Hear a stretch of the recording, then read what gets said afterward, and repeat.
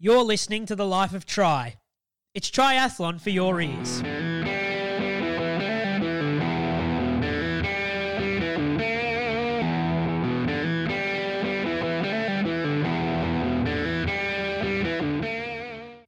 Okay.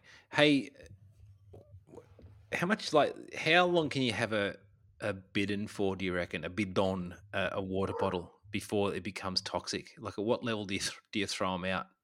Just I'm concerned about some of Uh, the bottles that I'm running at the moment. if you're seeing green stuff on them, black stuff, that's usually the time to get rid of No, them. no, I clean them and that, but like, do they degrade, or does it get to a point where it's like, yeah, not the best thing to be drinking out of? Yeah, you got me on that one. Usually, yeah, my wife sort of comes down and says, "This is disgusting," and Yeah. then it goes. So, Yeah. I reckon I've got one today from Auckland 70.3 that looks clean, but I'm like, is it really the one that I can look at? I don't know. We're asking the big questions early. Kevin McKinnon, Phil Rockner here, Life of Tri, swinging back into another week of fun. Uh, Welcome to you, sir. We've asked the big questions early. I think we got off on a rippingly curious topic. The world's opening up, though. Melbourne's opening up as of 6 p.m. Friday, which is by the time this comes out, it'll be probably in a day or two. Exciting times. Melbourne's unlocking. Travel is unlocking. People are carrying around e-certificates of vaccination. That's what's going on here. Which is, I suppose, if you've got it, it's good. If you're against it, then your life is going to be a lot more. You'll have to be more strategic, I think, because there is down here at least, Kevin. There's a no show, no eat, no show, no go kind of setup. So if you can't, I was at a dinner the other night, and they said, "Do you have it?" And I said, "Well, here it is." And I said, "Well, what happens if I don't?" And they said, "Well, we ask you to leave." So the new world. yeah, no, we're here in Canada, yeah, we're still having an issue with people who aren't vaccinated. My wife's a public health nurse, and she's having to deal with cases, and it's pretty much people. There are some breakthrough infections where people who have been vaccinated are getting COVID, but those are really rare. Like it's mostly the people who aren't vaccinated. So yeah, uh, I am a monstrous fan of all the restrictions. If you're not vaccinated, then yeah, I don't see any issues. Obviously, the people who, for some sort of medical reason, can't do it, but those are pretty rare. So Yeah, I mean, if you're coming off yeah, hopefully here in Ontario, the big news was the premier announced that all of the restrictions would be done by March, but who knows? Like it's that's a wonderful goal, and there's an election coming, so he wants to look like the good guy for that. But who knows where we're going to be at. It's been a much longer slog than any of us anticipated. Yeah, I mean, you kind of the first year last year where everyone was baking bread and we'll get through this kind of mentality in lockdown, and then it got to fuck you by the end of it, and that's where we got escalating cases per day while people are in lockdown. So it'll tell you where people's minds and what they were doing, their behaviors were at. But the good news is, I suppose, So on all it here's is if you're double vaxxed, you could essentially we could start looking at local racing again. Yeah, absolutely. Well, and here's the question. I'm probably jumping your cue, and but I'm dying to know from you. So I was doing this Florida story about and we're going to talk about the cyclone bomb and all that stuff. Um, but I can't figure out, and hopefully you can help me. Who's going to be allowed to race at Western Australia? So I think there's a $50,000 prize pool, or there's reasonable money there, Mm. but if you're not from, is it Perth? Will you be allowed to race there? Yeah, unless you live within, I think, 11 meters of the course, you can't race it. So So this is wild, right? So for those of you who might be geographically unsure of Western Australia, it's in the west of Australia, but it is a big state, and every year it has Ironman held in Busso, and of course you and I probably. I mean, I've been there. I reckon I've been there about 8 or 9, maybe 10 times. A lot of I've times. only been there the one time. It's amazing. You know what I I can remember driving Enrico Lanos, the great racer down there. So you fly into Perth, you stand around Perth Airport for about 7 hours, and then you get a car if you can get one, and then you drive it down to Busselton, which is about 3.5 hour drive south of Perth. So you're heading away from the capital. And Nick Munting, the great Nick Munting, who, for those of you who know, was an Australian stalwart. He's no longer with us, unfortunately, but a good bloke. But Nick loved a story, right? Nick, man, he loved a story. So we hop in the car for our 3-hour jaunt. Within probably 17 seconds, Enrico Lanos was asleep. And then Munting told me story after story about the 80s in triathlon for 3.5 hours, to the point where I was veering off the road at one point, just trying to end the conversation. Yeah, that would be Nick. Nick, we used to joke that Nick used to just memorize the media guide from Kona. Yeah, and just run through all of that. Yeah. And, each year, I remember driving Joshy Ricks, who was fourth one year, in a truck down there. Lisbeth Christensen and I sat in a bus for about 22 hours going down there one year. Like, every year there's a story, going down to that joint. It was, I think Dally Carr and I would have traveled down there together at one point and taken us probably double the time because we would have stopped the car laughing so much. It's, a great race. So the time I got there, just before the race, Josh, I can't think of the other Josh. He used to work for Ironman. His last name. Yep, I know Joshy. He calls me and says, "Hey, do you want to go for a helicopter ride?" So just before the race, I was in the helicopter that was out looking for sharks. Yeah, and do you know what? So the little shark alert, and saw the biggest shark I've ever seen in my life. And I think, would it be a whale shark or something? And they're like, "Oh yeah, that's just a whale shark. That's okay. We're just looking for great whites." Correct. Now, and do you know? So I watched all the athletes, just dive into the water to swim around that pier, knowing that there was this monstrous shark out there. Yeah. But they weren't worried about that one. No, you can pat whale sharks. They're nothing. They're nothing. No, as someone who spends a lot of time in the ocean, the ones that you worry about are the grey ones. They're the ones you got to worry about. But it was weird because we used to do the carbo night. Remember they used to do the carbo nights, and you'd have. Yep, I remember seeing you up on the stage at that one. Yep. And we'd run up there and every year and do the carbo. Me and a guy called Simon Beaumont, who was just the most wonderful professional and radio announcer locally there, but he was a really good triathlon knowledge as well. So me and Bowie would get up there and do our thing. And one year they said to us, "Listen, man, there's been a spate of shark attacks in Western Australia. Do not get up there and make your usual shark gags." Because we'd get up there and go, "Hey, it doesn't matter if you, go for a swim. The sharks won't go after you. They only go after things that are like seals." And at the same time, we'd flash up a photo of a dude wearing an orca wetsuit or something like that, that always brought the house down nervously, I may say. But then they told us to stop making jokes about sharks because they were so prevalent.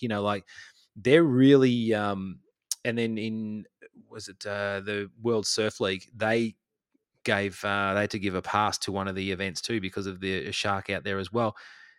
And a third one, Kevin, if you can believe this, was on the Saturday before the race, and a friend of mine was walking the pier. Now, there's this huge pier. I think they call it a jetty out there. You're not allowed to call it a pier. They walk out the jetty, and it's the longest jetty in the Southern Hemisphere, and it goes for about, I don't know, like 1.4 or 5 kilometers. It's so big that there's a train line that runs out there. So by the time you swim around it, you're a K offshore in that part of the world, in that ocean where there are, big grey things that swim. And a buddy of mine was walking down the pier that night just trying to clear his head before the race, and lo and behold, 6-foot shark just cruising down the pier or jetty. And he'd rung the... saying, I'll see you in the morning, dude. just getting a nice little workout in here before breakfast. Yeah, no doubt. And friends of mine, we used to swim around. Like when you used to go there, you'd swim around the jetty, for mucking around. And he used to hide behind the pylons and come swimming out behind you and grab your leg and stuff. Just shit that you did not need to happen was happening. But so we've taken a long-winded approach. But I mean, Busselton's the most beautiful spot. Sharks aside, I mean, again, they are very careful. The organisers now are very careful, and I will say that they are experts and they have the right people around them to make sure that the race is safe. So I want to put that out there. If you're thinking of going there, forget all this talk. It is, we haven't lost one yet. But Western Australia is bolted shut. So you think of Western Australia with a large pair of doors out the front with a dude standing there with a shotgun and padlocks everywhere. There is no one coming in and no one coming out. It really is locked down. They have 0 cases in that state. None whatsoever. And the talk is at some point they're going to have to open up, right? At some point they're going to have to open themselves to the world. It's a huge thing for 2 reasons. A, because psychologically the people who live in Perth and live in Western Australia have gotten so used to being COVID zero that, they're watching the rest of Australia gain national recognition for numbers of cases that are rising and gaining worldwide recognition for having the longest lockdowns. They got locked down for about 4 seconds. So there's that aspect. So their citizens aren't going to want to see the borders open anytime soon because psychologically they are in a spot where they think COVID is zero and it doesn't affect them. As soon as you start allowing people in, you get case numbers, and case numbers we know multiply quickly. So that's the first side. The second side of it is that they're going to have to suck it up at some point and open their borders because of tourism, other things that drive the economy. So we're hearing maybe November. Now, again, everything in that joint is open to change, but I would say a mass participatory event with people from the east coast of our country and internationally, I would be shocked if that happened this year. So Ironman Western Australia may just be a locals only affair. Wow. And so, and similar to, was it Cairns in June 2020, Yeah. where I feel like there were 200 people and at least 75 qualifying spots for Kona. Is Western Australia could be a shoe-in race to try and get to the Worlds if you happen to live in the right spot. Yeah, punch your ticket. I mean, the people of Busselton, when you go there each year and, you go down to the, the Fat Duck and the bike shops down there, they're so hospitable, right? Like they're really hospitable.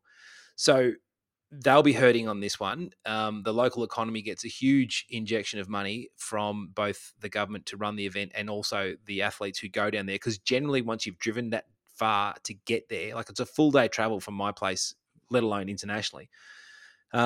They head, I think, another 30 or 40 minutes south and you hit Margaret River, which is, if you're a wine connoisseur, you are in heaven, my friend. Like it is the most heavenly wines down there and it's super touristy, great roads, and a really good spot. So, there's a lot going on down there that they're going to want to open. And at some point they have to open. It's just how they do it.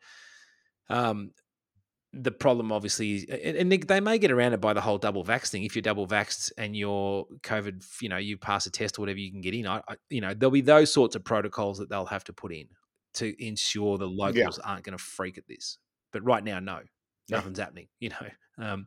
They had a major sporting event there, and people from the East Coast were trying to get in, and they were knocking back people left, right, and center. Even double vax people with, family there that they can quarantine with, and all that other stuff. They were still, saying, "No, you can't come in. You can't come in." So they're that strict on it. So at least the East Coast is opening up. Sydney's opened up. Victoria obviously is next. And there's a lot of racing in those 2 states. And then hopefully then we sort of see this drifting through now and people can start to, get back to some sense of normality, because I think the sport has suffered and now it's time to kind of rebuild on that. And, races will be selling out quick out here. There'll be sort of a lot of people trying to get there. But one race that didn't happen at all, I mean, and yeah. Can you imagine? Like, can Ironman even buy a break these days? No. Unbelievable. No. And, triathletes are such wimps. seriously, could we not have had a race anyway? You know, so, They were calling it a cyclone bomb, dude. I don't think this was the day to be racing. no, I'm only Uh, teasing. Yeah. The Ironman statement basically said that they can't provide an acceptably safe swim and bike environment. Um, and it's not just the athletes; it's people who are spectating, volunteers. The last thing you need is anybody, losing their life to something like this. There's just no way that the yeah, organizers can handle that, and they made the 100% the right. Did you see the footage? Jeez. yeah, no, it was. I saw a little bit of the stuff. I started to research a story, and then I thought, yeah, we've already done this one to death. But they got basically they got a quarter of the year's rainfall in one day. So, and the previous record had just been just over 5 inches. Sorry, I'm not sure what that is in centimeters. I should have checked that, but it was just over 5 from 1880 or something, like, when they first started measuring Yeah. rainfall, and they broke that record on the day. So yeah, this was just record-setting day, and California, I guess, is in desperate need of rain. They just didn't need it quite that hard and that much. And the other thing, oh yeah, I just wanted to mention too, like you also don't want to take away the first responders and the police and all of that stuff. So those guys have other more important things to do during a cyclone bomb than sort of escorting triathletes through a course. Yeah, So couldn't agree more. Couldn't agree totally, more. as you say, the right call. Yeah, I couldn't agree more. It's not the bigger picture here. And yes, it's disappointing because we were all looking forward to watching Showdown and all these great athletes and Frodeno getting beaten. We're looking forward to that. But so stupid. Figures you have to put that in there. So if Frodeno doesn't go to Florida and Eden goes to Florida and wins, does that mean he beat Jan? I'm going to call Jan Scaredy Cat. You know, from a distance, because we still look. We all know Jan's awesome. He will never beat me at table tennis. That's never going to happen. He picked with his fancy table tennis on Instagram. He picked a fight with a dangerous man. But no, the Florida should be where some of these guys land. Everyone's trained so hard for this sort of thing, and it's a really it's a shame that they don't get to show off their speed, and it's a shame that us as those who enjoy watching really good races, we don't get to watch the show, another really good show as well. And that's a shame. But again, as we said, safety first. But I gotta love Americans. They don't call it's not even just a cyclone. It's a cyclone bomb. It's it's really got to underscore how bad it was. Speaking about bad to good, Portugal this weekend. Johnny Brownlee has a 70.3 debut, ends in a 6th place. Were you expecting more from this guy? Yeah, it was funny because I even wrote in the story, like, we were all so hyped up around California. I pretty much missed this until after the fact. So I wasn't expecting anything because, to be honest, I didn't even check the Portugal pro list ahead of time, and then saw the results. Yeah, I was wrestling with myself, like, was I surprised that, because he was in second at 15K. Yeah. So it was over the last 6K that things, quote unquote, fell apart. The guy still ran 72 minutes for a half marathon. He was only 3 seconds slower in the half marathon than the winner, Magnus Ditlev. So it was actually a pretty reasonable race. It was just, there was a bunch of guys around him who really picked things up over that last 6K, and he just didn't have that, which, it's been a pretty long season. He went to the Olympics, won his gold medal in the mixed team relay. So, I don't know that he would have had the long run prep, and I guess probably when, you need some of the long bike to run prep to be able to truly do that transition. So I am pretty confident that Johnny Brownlee, if he decides to go this route, is going to figure out that run stuff and be pretty awesome at this. So not a huge surprise, but I when I was looking at the results, saw him second at 15K. I was like, I would have expected him to hold that, but yeah, some quick guys in there. Ditlev, the guy's on fire. He's certainly riding up a storm. And hey, Aaron Royal, tell me a little bit more about that. There's another previously short course dude moving up, and from your neck of the woods. Yeah, look, Aaron's probably looking at other. I mean, again, I can't speak for the man, but I just think after Olympics and that sort of stuff, and with the furor around Triathlon Australia at the moment, and the athletes, and the pasting that those athletes copped, it is nice for him, I think, just to go out and find a race that is a little bit more low key, and do what he's done. He's come second, put in a really good effort, and look, there's no doubt he is loaded with talent. I'd like to see him do more of this. I just feel at the moment with not just with the Australian program, I just feel that there'd be a lot of disillusioned people. A lot of people who are just at this point wanting to. And again, I'm not an insider in Triathlon Australia by any stretch. And if you know me by any stretch, you know that TA and I have had a history of no fun. At one point, I was the thorn well and truly in their butt, as they ran numerous things into the ground. But in saying that, I would just think with what Emma Carney's doing, with the public criticism and the accusations, and we're not going to get into that, but obviously there's enough been written and said about that. Aussie athletes in that program would be, I think, pretty happy to be out of that environment for the moment and doing this sort of thing. And, anybody who's in the Olympic Games is clearly better than the average person, and by a long stretch. Often they don't get credit for that, but it's nice to see him come back and do a race and get himself back on the podium, and a few obviously good lads around him. It's good. I would think and a nice segue from, what can only be really tumultuous, post-Olympic Games and everything else.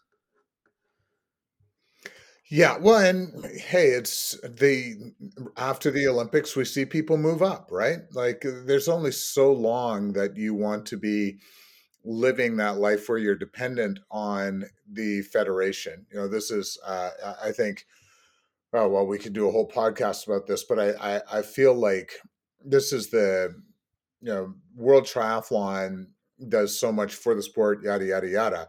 But at the end of the day, the fact that the federations control who gets to go into races just makes for this crazy environment where you develop this kind of stuff that we're seeing in Australia. Canada, Triathlon Canada is doing an independent review of its high performance program right now. There's when the federations, when they control all of this stuff, it just can be a not fun environment. So I think once you're done your Olympics, if you want to stay in the sport, moving up to 70.3 Ironman is in many ways the logical thing to do, because that's how you can make a living. Yeah, I just checking to make sure we're still recording, because I'm about to agree with Kevin. We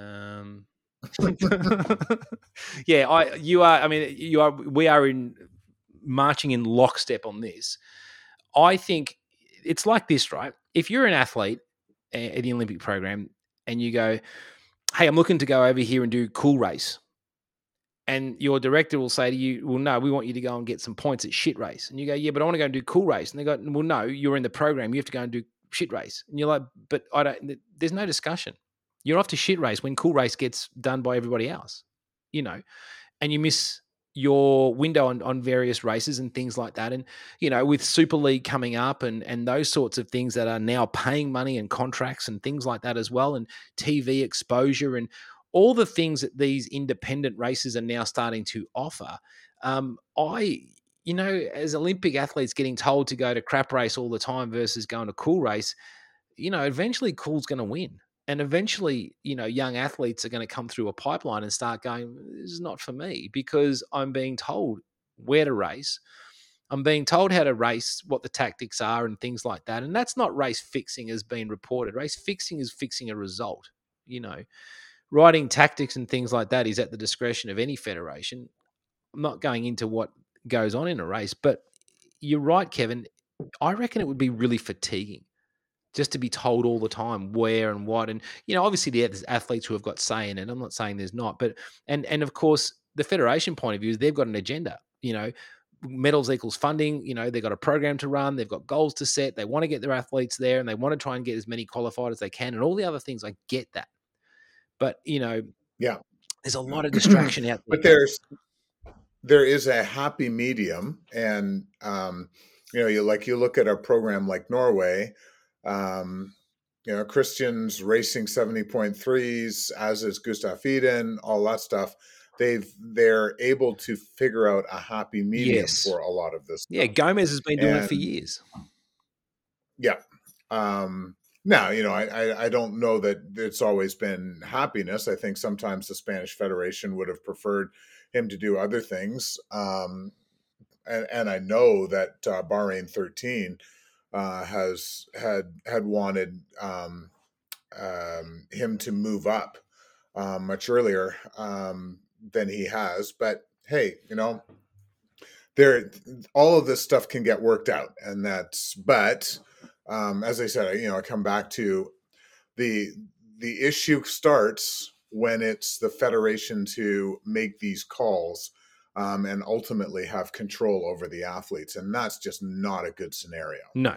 And and like I said, there are too many disruptions at the moment. There are too many things going on, and I know, calendars can sync and stuff like that. But I like your idea of that happy medium, and and I'm not just talking about Triathlon Australia on this one either. I'm just talking about in generalities. I'm not privy to anything that goes on in the TA camp, and I don't want to speak out of turn on that, other than to say, the federations, as we know, do control race schedules and who does what. So everybody's got agendas to meet. Good programs, I would think, would want to retain athletes. So you retain athletes by keeping them happy and allowing them a balance. And, there's a lot of good racing around the world and a lot of good series that are coming up. Certainly opportunistic athletes would be searching for those things. Now, let me just... Maybe that's a question that we should ask Lucy Charles-Barclay and Jan Frodeno. What a segue. You are such a professional. If I had a spare $223 a year, the hell I would ask Jan Frodeno and Lucy Charles-Barclay anything. I wouldn't, even for $2 a year, I wouldn't do it. Why am I talking about this, you ask? Well, yesterday, Jan Frodeno and Lucy Charles-Barclay announced that they're working with a new app called Any Question. While there's a promo offer of $1 US for the next week, and then on you'll fork out $15 a month for the privilege of asking the pair, along with the likes, I'm clearly reading something, of Javier Gomez, Lucy Charles-Barclay, Flora Duffy, Gustav Iden, Christian Blumenfeld, any question.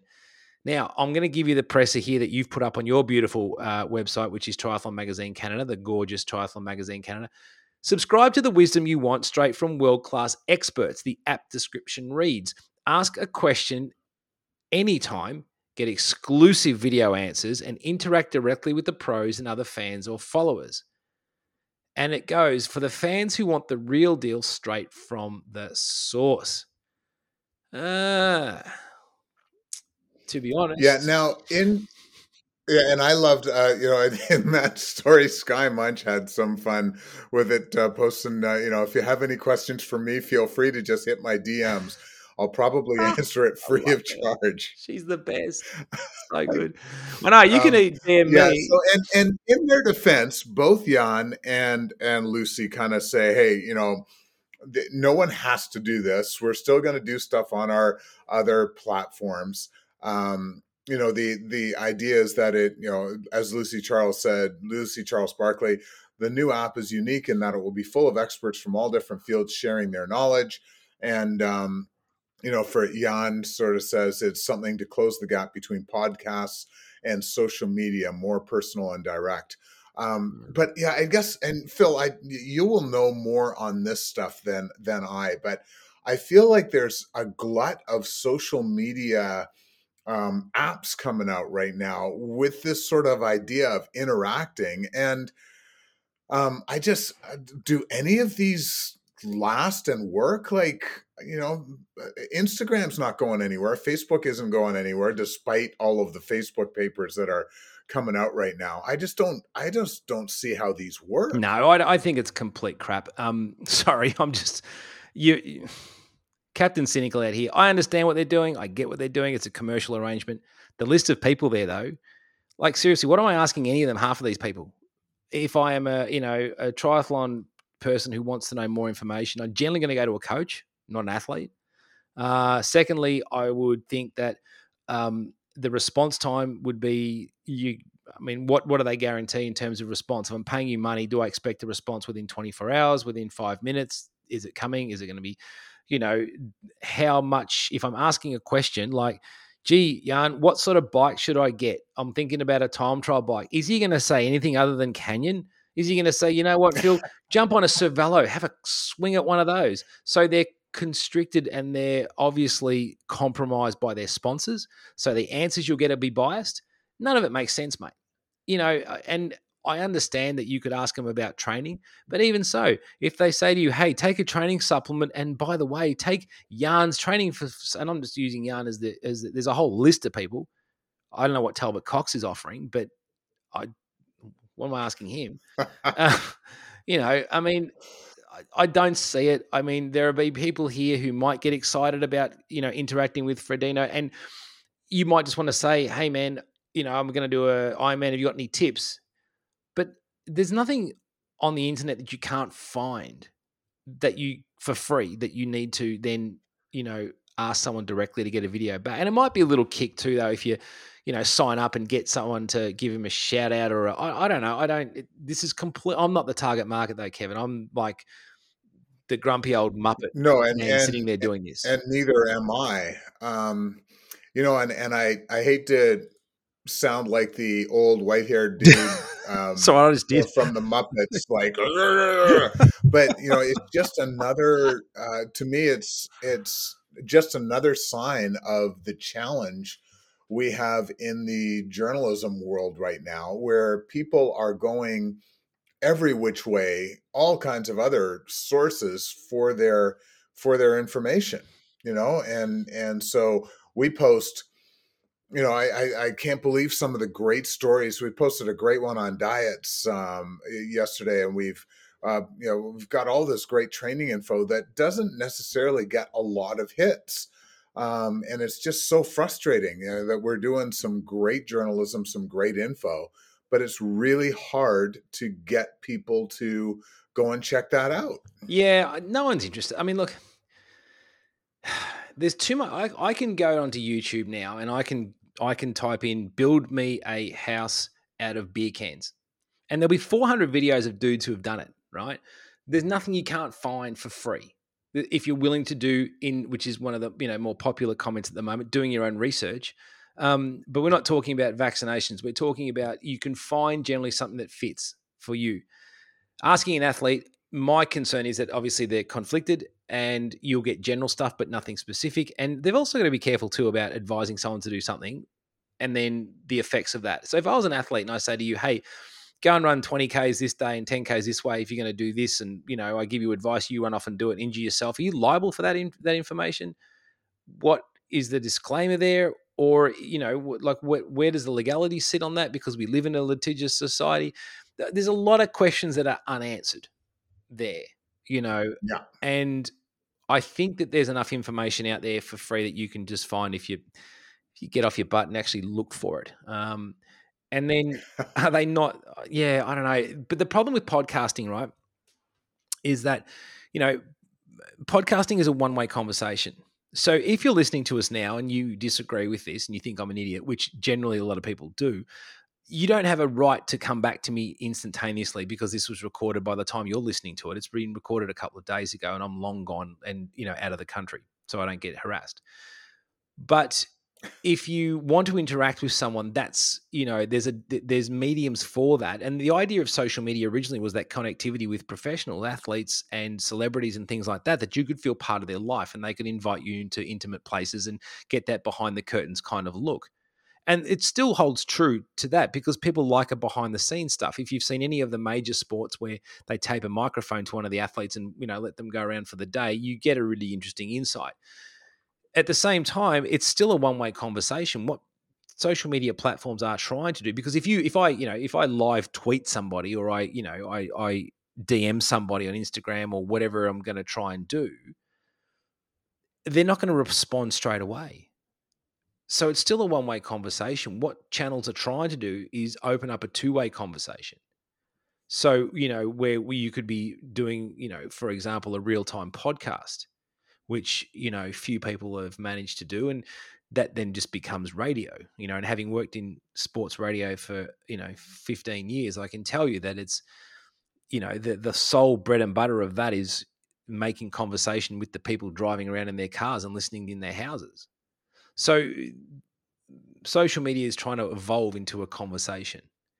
And this is just a way to do it, albeit a delayed response, because you'll ask one of these guys a question and then, X amount of time later, you'll get a response, but you won't get one straight away. And it may be just a tailored one. I don't know. But the other side of me says, if you're a professional athlete, you're a commercial entity. So anytime you can make money, you should have a swing at it. Maybe that's where they're heading now. I don't know. Yeah, well, again, and there's none of us disagree that pro triathletes are not paid nearly enough. No way near it. So any way that they can sort of augment that, totally, I'm 100% behind. I struggle with this one, obviously, based on all of that. So it will be. Yeah, I'll be entertained to see how this goes. And, as I said, hopefully there is some sort of happy medium between what's out there and people do embark on it. But yeah, it also seems like a lot of money for $15 a month. It just seems like an expensive. That's US, dude. Expensive app. That's US. By the time you convert that to Australian, that's like a house mortgage payment. That's like 20. Well, that's how I got the 223, right? Like I converted that to Canadian, multiplied by 12, and off I went. So that's like Australian. That's probably 20. Like that's more than Spotify and Netflix combined. Yeah. But look, as Lucy Charles did write in your article there, no one's forcing you to pay money. Yep. So she said she'll still answer questions on her platform, but how does that differ from what she's going to do on the other platform? Like, so if she answers anything on Instagram, does that mean if I'm paying money on any question, I'm getting ripped off? Yeah, well, that's the challenging one. So, I guess she would argue that, there are other experts who can pipe in on any question. So if you have, because I think there's a few, Dr. Dan Plews and Jan's coach is in there as well. So, so I guess there is the opportunity to talk to some experts, quote unquote experts or coaches and that kind of thing that wouldn't be on her site. So I don't know. I'm not sold. Who am I thinking of here? Why can't I find that name? I think Dan Loran. There we go. Dan Loran is Jan, and he coaches a few other people as well. So yeah, look, good luck to them, but they'll in the world there will be a market for it, and they might get something out of it. I don't know.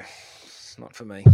Not for me. I might pay the $25 and challenge Jan to a table tennis game. There you go. Maybe it would be worth it for you. He'd play for if you were part of that, as long as you guys streamed it or whatever. Do you know what though?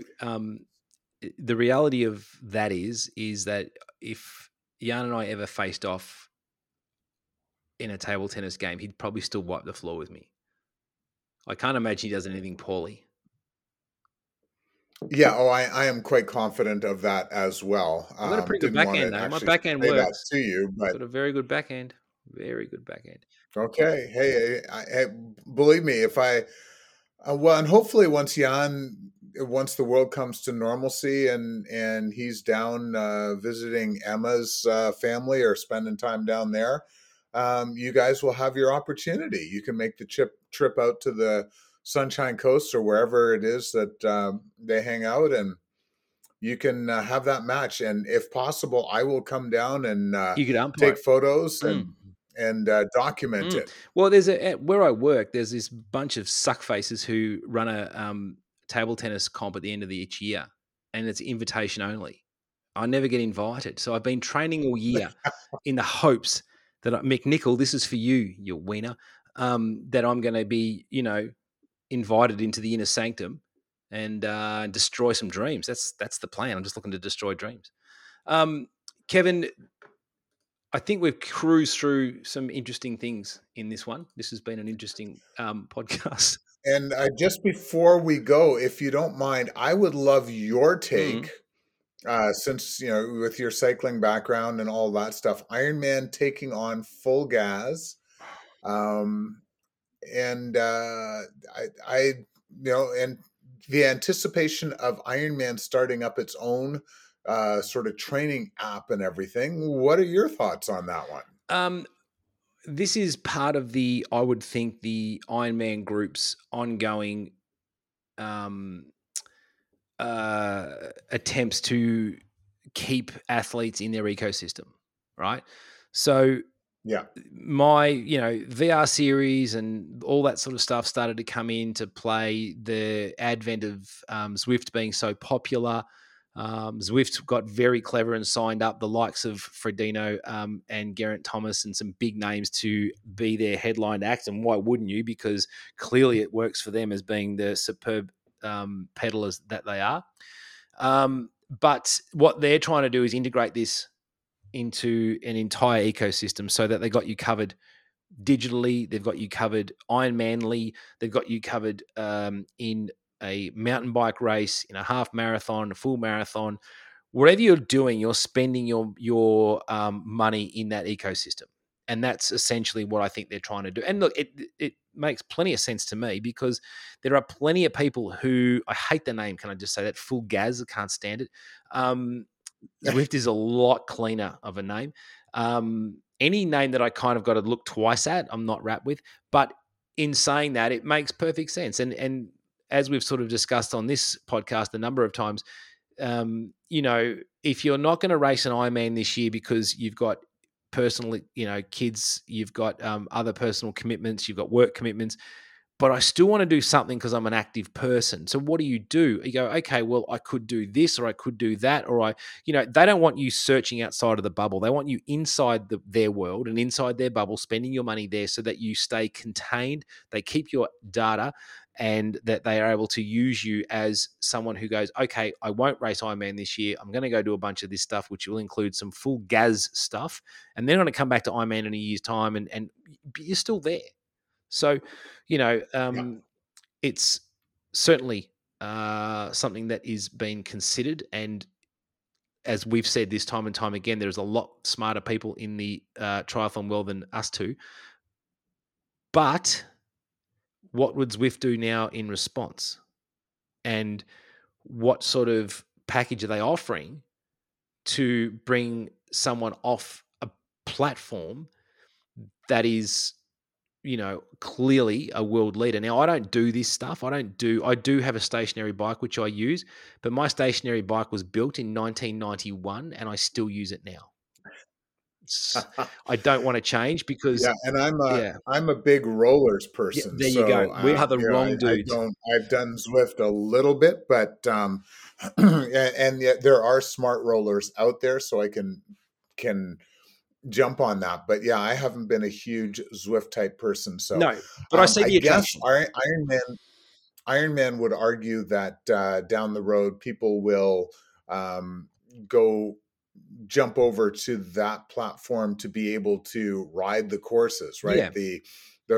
The courses, and it's interesting because I was in the office the other day and somebody was talking about CompuTrainer. CompuTrainer started all of this with the real world courses or real courses. I can't remember what it was called, Yep. but started this process, and then it just was never able to really take off with it. So now that Ironman basically owns that platform and will do all of that, it'll be interesting to see how that how many athletes jump on that bandwagon, because it is nice. I had an athlete who came over and rode the Ironman Canada course once a week for almost a year. So when she got to Penticton, she'd ridden it so many times on the CompuTrainer, she had a decent feel for what that was all like.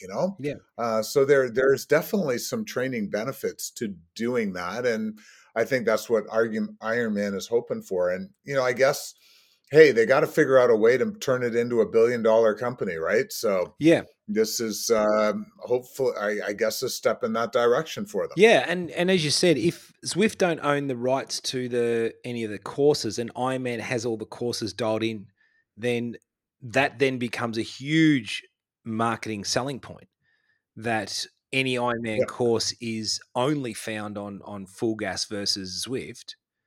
Well, I mean, it would make perfect sense, especially too, like if you're for example, in Australia, you're going out to race Kona and you have to spend a Melbourne winter, or I know it's not terrible, but it's winter still, and you can't get out, or, you can still ride the course all the time.